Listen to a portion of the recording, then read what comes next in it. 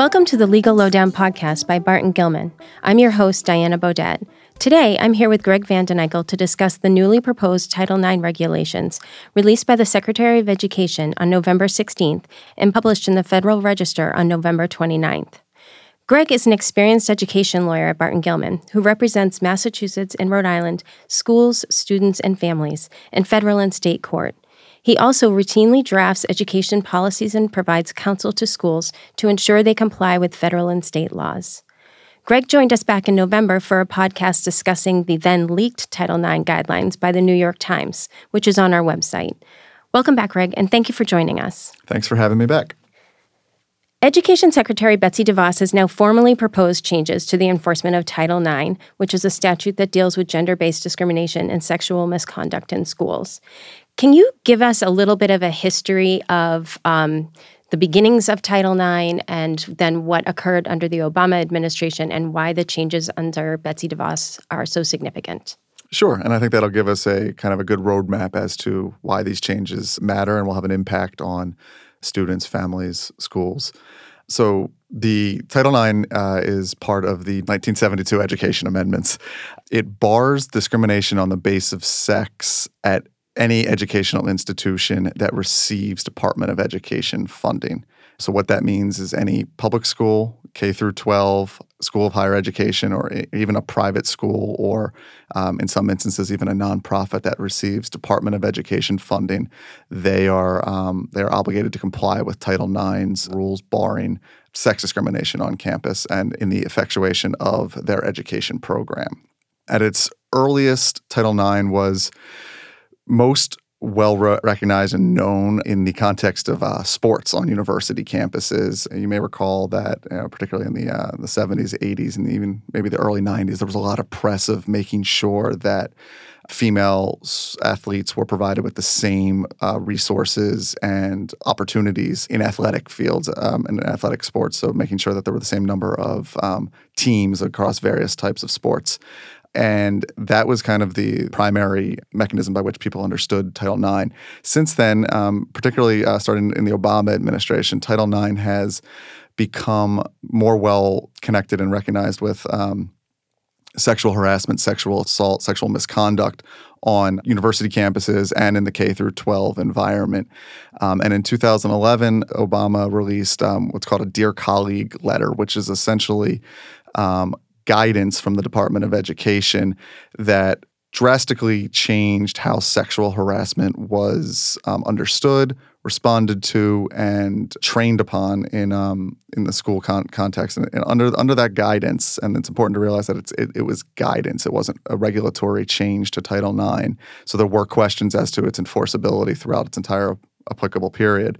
But under that guidance, sexual harassment was essentially defined as any unwanted conduct of a sexual nature. Someone could file a complaint under Title IX when experiencing that conduct. And it was broadly applied. There were strong mandatory reporting requirements at that time. Basically, any employee, volunteer, independent contractor of a school was required to report any situation of which they had actual knowledge or that they should have had knowledge of suspected or known sexual harassment or sexual conduct. They were obligated to report that conduct to a Title IX coordinator, which all schools were required to have. And the schools were also required to have grievance procedures that outlined what due process was available to both the accusers and the alleged perpetrators. And schools were to develop policies and train on those policies. And that's kind of where it stood between 2011 and then in 2017, the Trump administration rescinded the 2011 guidance and took a much narrower view of sexual harassment and the due process rights available, in the sense that the new guidance that was released in 2017 tried to provide even more equal due process to both the accuser and the alleged perpetrator, because the administration felt that the pendulum had swung too far for Title IX protecting the rights of the accuser. So in 2017, with the Trump administration's guidance, sexual harassment was going to be defined as similar to almost in the employment law context as severe, pervasive, and objectively offensive conduct that affected a person's ability to access the education program. So a much more narrow definition of sexual harassment, and the guidance had revisions to the due process requirements. And what we've now seen in the newly published regulations is, for the first time, the regulations concerning sexual harassment under Title IX. There had always been guidance before, and now the 2017 guidance letter is being essentially turned into regulations. And is it the same, that 2017 guidance letter and these published regulations? Are they mirroring each other, or are there differences? There are differences. They are not identical. And in between the 2017 guidance and the November 29th publication of the new regulations, actually the regulations were leaked, and the New York Times, which was the first outlet to publish these leaked guidance, and this was back in August. This was in August of 2018, correct. The leaked regulations and the regulations published on November 29th are largely similar. There are some, minor differences, some wording differences, and there are some substantive differences. The most noticeable difference is that the published regulations actually now, they allow for cross-examination of the accuser and the perpetrator during Title IX hearings. And I think that's a first. The Obama administration, during the 2011 guidance, really discouraged schools from allowing cross-examination due to the potential trauma it could cause to the accuser. Again, because the current administration and the new regulations see the pendulum swinging back towards what they hope is in the middle as far as equal due process. I believe cross-examination is an integral part of the fact-finding and adjudication process. So that's going to be an interesting development to see how that plays out and what impact that has on the number of complaints that are filed. But largely, the new regulations that have been published, they strengthen the 2017 guidance. Okay. And does the process of being able to cross-examine, I understand that puts pressure on the accuser. Does it put any pressure on the schools in any way? Does it add anything from a cost perspective? Does it lengthen the process of the investigation or hearing? Just looking towards what the schools can expect to change. Sure. So it's not the school's responsibility in a Title IX hearing to provide any sort of counsel or advocate on behalf of either the accused or the alleged perpetrator. So from that perspective, there's not a financial impact on the schools. I think what they may face, particularly in the first few months, years of the implementation of these regulations, to the extent they aren't modified by the public comment period, that they're going to be on the hook for making sure that cross-examinations were conducted within the parameters of their policies. And schools are not courts. Right. They're not judges who are familiar with rules of evidence and appropriate behavior on the part of attorneys during cross-examination, direct examination. And most of these parties that are going to hearings will likely hire some sort of attorney. And so it's going to be a difficult task for schools to maintain some sense of decorum, and particularly in these incredibly sensitive cases. The cross-examination is not by the alleged perpetrator directly towards the accused or vice versa. It's through an advocate, and there are situations where the accuser need not even be in the room live, depending on the situation. So schools are going to have to figure out how to make this actually happen. Some schools may already have cross-examination in their policies. Most probably don't, because again, it was discouraged under the old guidance, and I don't think a lot of schools have made systematic changes to their Title IX policies, at least, and the clients that I represent have not, knowing that there were going to be these new regulations being published, ultimately adopted. So that's going to be an area where schools are really going to need to assess their risk, assess their training protocols, and make sure that those fact finders that are hearing Title IX cases are prepared to address proper and improper cross-examination. Okay. We've been hearing a lot about the changes to the standard of evidence. Can you explain what the differences are and the impact that has both on students and schools? Yeah. So this is, I think this is one of the most dramatic changes between the 2011 guidance and where we will see Title IX enforcement go in the next few months and years. Under the Obama administration's guidance, schools were required to have a preponderance of the evidence standard, meaning essentially the accuser had to prove by 50% plus one that the alleged perpetrator in fact violated Title IX and either sexually harassed or sexually assaulted the accuser. Now, again, you'll hear me say this throughout the course of this podcast, but this is the pendulum now coming the other direction. The current administration and many advocates who support this change believe that was too low of an evidentiary burden for the accuser to overcome, to have to sustain. And so the new guidance allows schools to make a choice. They can either have a clear and convincing evidence standard, which is typically understood in the court of law as almost 75%. And there are types of cases that have that as the standard as opposed to the typical civil standard of beyond a preponderance of the evidence. Or schools can have beyond the preponderance of evidence. With that said, if they're going to have the lesser standard, they can only do that when all of their other sanctions and punishments and hearings related to violations of the code of conduct not related to sexual harassment also have that same standard of evidence. So if, for example, a school has a preponderance of the evidence standard for Title IX, but they have a clear and convincing standard for plagiarism, for example, that school can't use, under the new proposed regulations, that school can't use the preponderance of the evidence standard for Title IX because it's not equal with its other violations of the code of conduct.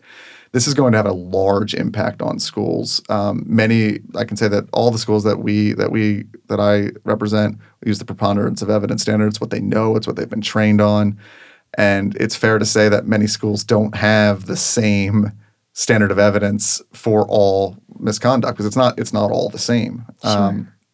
So this is going to be an area they're going to have to revisit for not only their Title IX policies, but possibly for their other codes of conduct. So schools are going to face questions, particularly in the first few months when they're adjusting their policies, as to why student A, who filed a Title IX claim before these regulations were enacted, received one standard, but now student B may be receiving a second higher standard to prove his or her case, and it's just because of timing. And the schools I think this is going to be an area where it's going to be fraught with legal risks, and schools are going to have to update their policies, their training regimen, and certainly identify risks that they're going to face here. And could that potentially also impact the appeals process? Do you think more students will come back and sue a school or an accuser if?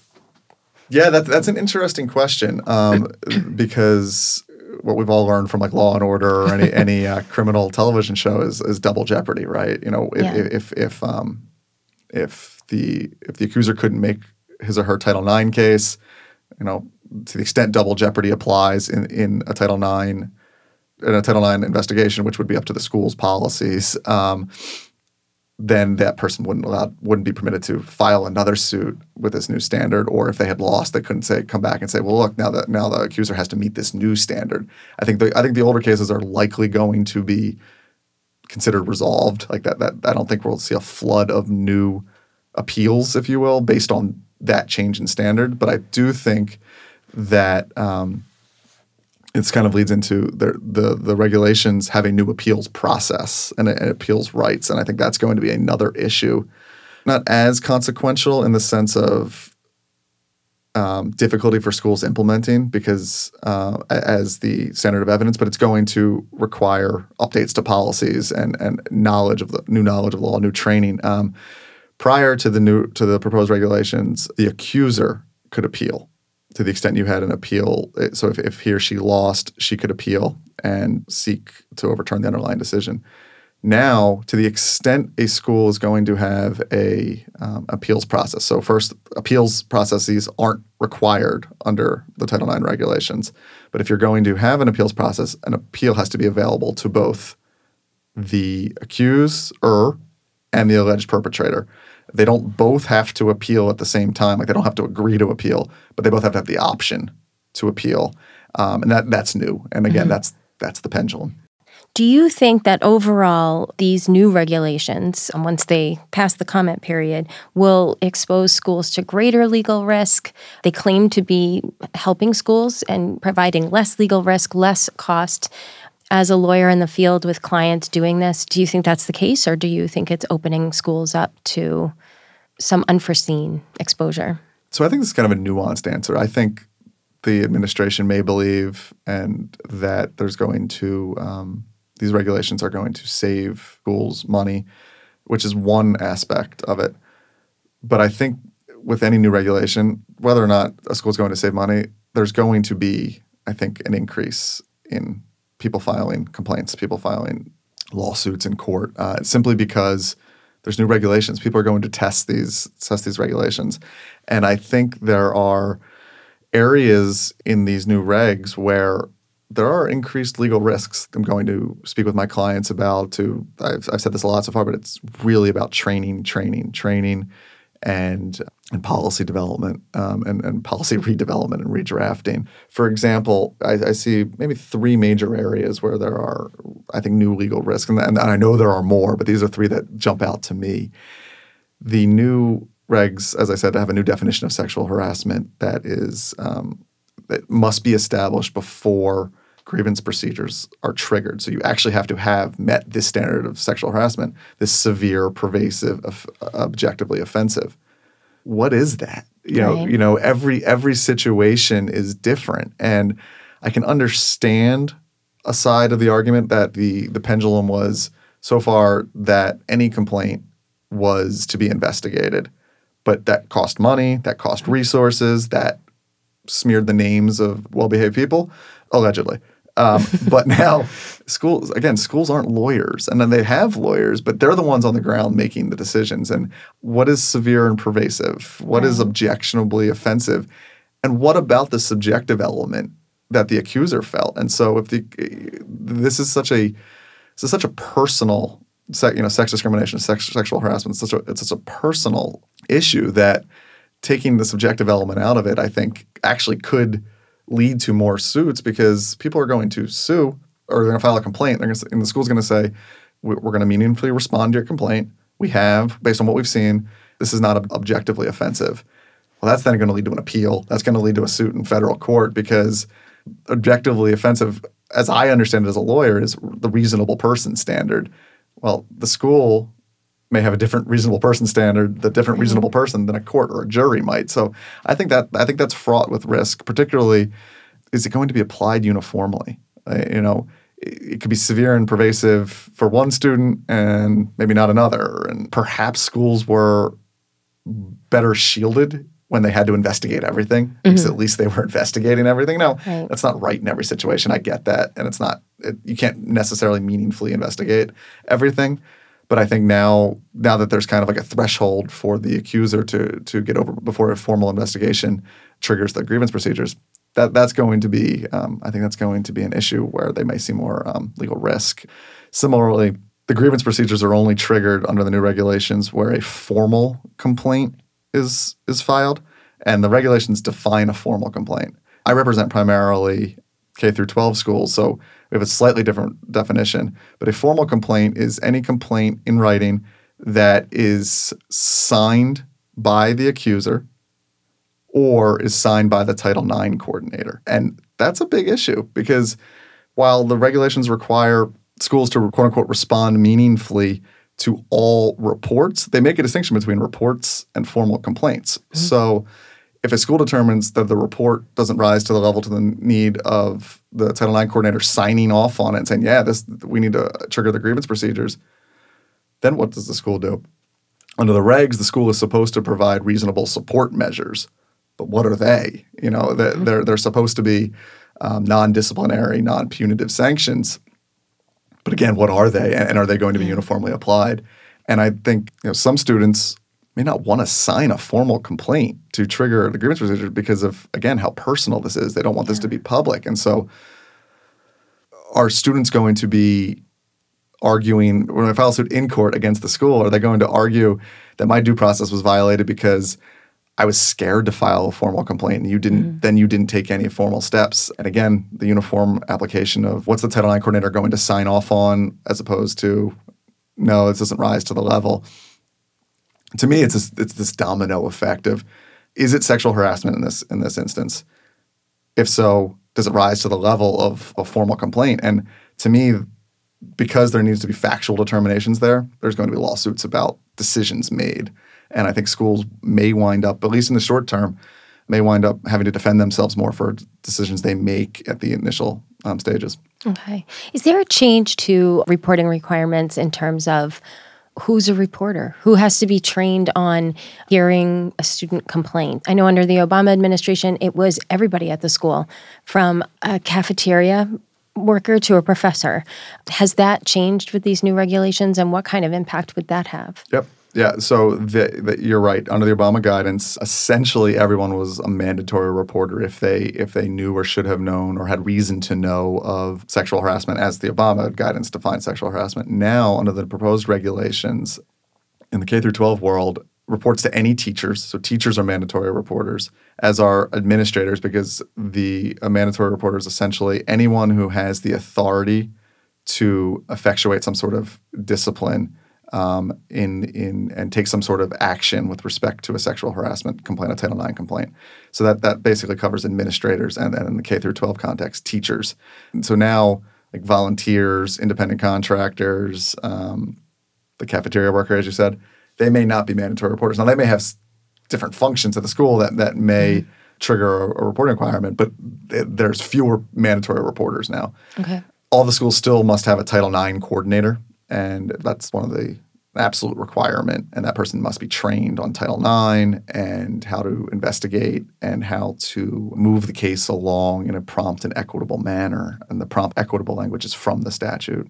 But as far as who conducts the hearings, who's trained on these, there's no specific identification in the regulations as to who has to be on a hearing, how many members of a panel. Does it have to be a panel? Can it be one person? But there is a requirement that schools cannot use what's called a single investigator model.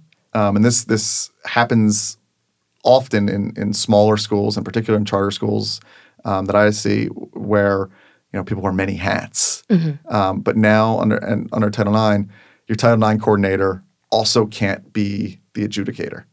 Okay. So the Title IX coordinator is the investigator, collects all the information, but then if you're going to have a hearing, the Title IX coordinator can't make the ultimate decision. They give the evidence to the school, and the school argues to whoever the hearing officer is, or who's ever leading the panel.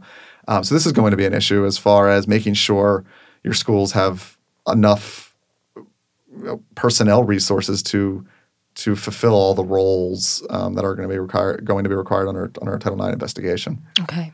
And on the investigation point, and you may have touched on this a little bit already, is everything required to be investigated? And I think you did mention this in a different context, that there's only specific things that now trigger it, but I didn't know if that's the hearing or is that the investigation. How is that going to work? Yeah, so to me, and this is my personal opinion of reading the newly proposed regulations, this is one of the muddiest areas, and it's going to be interesting to see how this plays out. I've read the regulations several times, and I'm still not necessarily convinced that I understand what they're going for completely here. But the regulations seem to state that all reports of a violation of Title IX must be reasonably responded to. To me, that means investigate. Mm-hmm. Okay. Now, they make a distinction that once a report is determined to rise to the level of a formal complaint, that is found to be sexual harassment as defined by the regulations and is signed by the Title IX coordinator or accuser, then that triggers the grievance procedures that a school is required to have. So to me, this is an area, the investigations that lead up to this decision that something's either a report or a formal complaint, are those investigations going to be conducted the same way? Mm-hmm. They need to be, in my opinion, but that's going to be a subjective issue that I think schools are going to face some challenges with. Okay. So I think the administration is trying to say that everything needs to be investigated, and the accusation reaches a certain level, assuming it does, then there is actually a grievance process. Okay. We'll see how this plays out. I think this is going to be something that we get calls from schools, and they're like, what do we do now? I think we're all going to kind of learn on the fly with this. Yeah. What is the difference between a report and a complaint? Is there any difference other than the signing? So based on my reading, it really is that Title IX coordinator has decided that this rises to the level of sexual harassment. I see. That has occurred. This is another issue we can talk about, but that has occurred at the school, meaning at a school-sponsored either on the campus at a school-sponsored activity, a school funded activity, and in the United States to a person in the United States, and the school has actual knowledge of the sexual harassment. All of those together, if found, I think will equal a formal complaint. I think the regulations don't define report, but I think basically, particularly in the summaries of the regulations, they use the word report, which I think is what they're trying to use as a distinction between the lower level. Like it was missing something so as not to rise to a formal complaint. Okay. And you're right. I wanted to dovetail right into where the incident takes place, because I think that is a change from the Obama administration that has now been narrowed. Yeah. So this is a big change that I think is going to have probably the most meaningful impact on schools. And that is to say that sexual harassment, to rise to the level of formal complaint, must occur at school. And that doesn't necessarily mean in a college dorm or in a school gym. At school can also mean at a basketball game. It can mean at the prom. But the question really is, particularly as you get into the higher education area, is what happens if an incident happens off campus? Two students and they both live off campus, or it's at a party off campus, or it's at a bar off campus. The Q&A that went along with the new regs seems to imply that geographic location of the incident is not a determinative factor. It's a fact-by-fact, case-by-case analysis. But the Q&A kind of says things that will be considered are whether or not the school paid for the function. Is it at school property that is off campus? What was the event? And ultimately, what some schools may argue is that if it was off campus, that's a law enforcement issue, because that's not at our school, if you want to use at our school in quotes. Now, the issue I think schools are going to face is that I interpret Title IX to basically bar discrimination so that it doesn't adversely impact a student's ability to access their education, right? So if an incident happens off campus and a student says, I can't go to class anymore, I'm scared, this person may be in that class, or I can't get out of bed, and now they're missing classes, they're not handed in assignments. Well, I would argue that they're not accessing their education. And I think the school could be facing some risk if they say, well, no, that happened off campus. That's a law enforcement issue.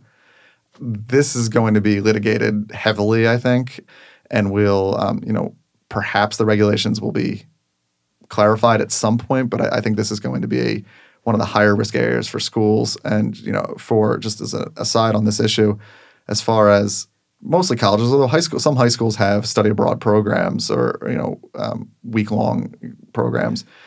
The new regulations specifically state that the alleged violation of Title IX has to happen in the United States, and that on its face would preclude Title IX complaints during study abroad programs. And I think that's the same issue. What happens when the student comes back and is unable to access his or her education? Schools are not going to be able to just say, well, it happened study abroad. Even the regulations say it happened study abroad. It may hold up in court, perhaps, but you're going to be litigating that for a while. Yeah, which is going to cost more. Right, exactly. Exactly. Okay. And, maybe perhaps that flies in the face of why they made these changes. That'll be one that we can literally say, we will see. Yeah, yeah. So when do you think we can expect the public comment period to officially close? What do you think we'll see from that? If there are a lot of comments, what then happens? Do you know? Does it vary based on administration? Right. So as we said at the outset, the new regs were published in the Federal Register on November 29th. Under federal law, the public comment period is 60 days. So that comments close on January 28th, 2019. My understanding is, as of today, there's something between like 45, maybe 50,000 public comments that have been made. Most of the comments are submitted through like an online portal. Mm-hmm. And I highly expect that there will be 2, 3, 5-fold more comments before January 28th, 2019. But as of January 28th, 2019, comment period closes. The administration will review the comments, will consider the comments, may make changes to the new regulations, may not. That's left to be seen. Ultimately, once the comment period closes, to the extent there are any changes, they will revise the regulations, likely announce what the revisions are. I'm not an administrative law specialist. I don't know one way or the other whether or not if changes are made, there needs to be public comment on those changes. Mm-hmm. But ultimately, at some point, I would say in the next 6 months, we will see new Title IX regulations. And until that period, schools should, essentially be operating under the guidance of the 2017 Dear Colleague letter from the Trump administration. But I know that, particularly a lot of my schools too are also kind of mixing and matching the 2011 guidance and the 2017 guidance. And come spring of 2019, I think we're going to be in a new era. Okay. Yeah, a lot of confusion. A lot of confusion, a lot of change, and I think a lot of new responsibilities and some hard work that's going to have to take place over once these new regulations go in place, because these types of claims, whether or not there's Obama regulations, Trump regulations, next president regulations, they're not going anywhere. Sure. And so schools need to have policies. They need to know their policies. They need to train, and they need to communicate with their communities to let them know that we're here. And we understand the difficulties associated with these situations, and we're here to resolve these complaints. Okay, Greg, thank you for joining us today. And for more information about changes in the laws around Title IX, please check out the news section of our website for clients, alerts, and blogs by Greg. And for more information about Greg or to contact him, his bio can also be found on our website. As always, you can find other Legal Lowdown podcasts, including the November podcast I talked about earlier. Greg and I discussed the August leaked proposed guidelines. And you can find those podcasts on iTunes, SoundCloud, or on our website under podcasts in the news section. Thanks again, Greg, and thanks to our listeners. Thank you very much. The content provided in this podcast is for informational purposes only and is not intended to constitute legal advice or to form an attorney-client relationship. If you would like to seek legal advice from a Barton-Gilman attorney, please visit us at www.bglaw.com or call 888-273-9903 for more information. Barton-Gilman is a leading civil litigation law firm with offices in Boston, Providence, and New York. Our attorneys represent a variety of clients in a wide range of matters, and our trial attorneys appear regularly in the federal and state courts of Massachusetts, Rhode Island, Connecticut, and New York, as well as before various administrative agencies. Barton-Gilman and its attorneys have received numerous awards and accolades, including 2017 Champions for Justice, 2015 Outstanding Philanthropic Business, Best Lawyers, Best Law Firms, Best Places to Work Rhode Island, and Super Lawyers, to name just a few. For more information about Barton-Gilman, please visit us at www.bglaw.com or call 888-273-9903.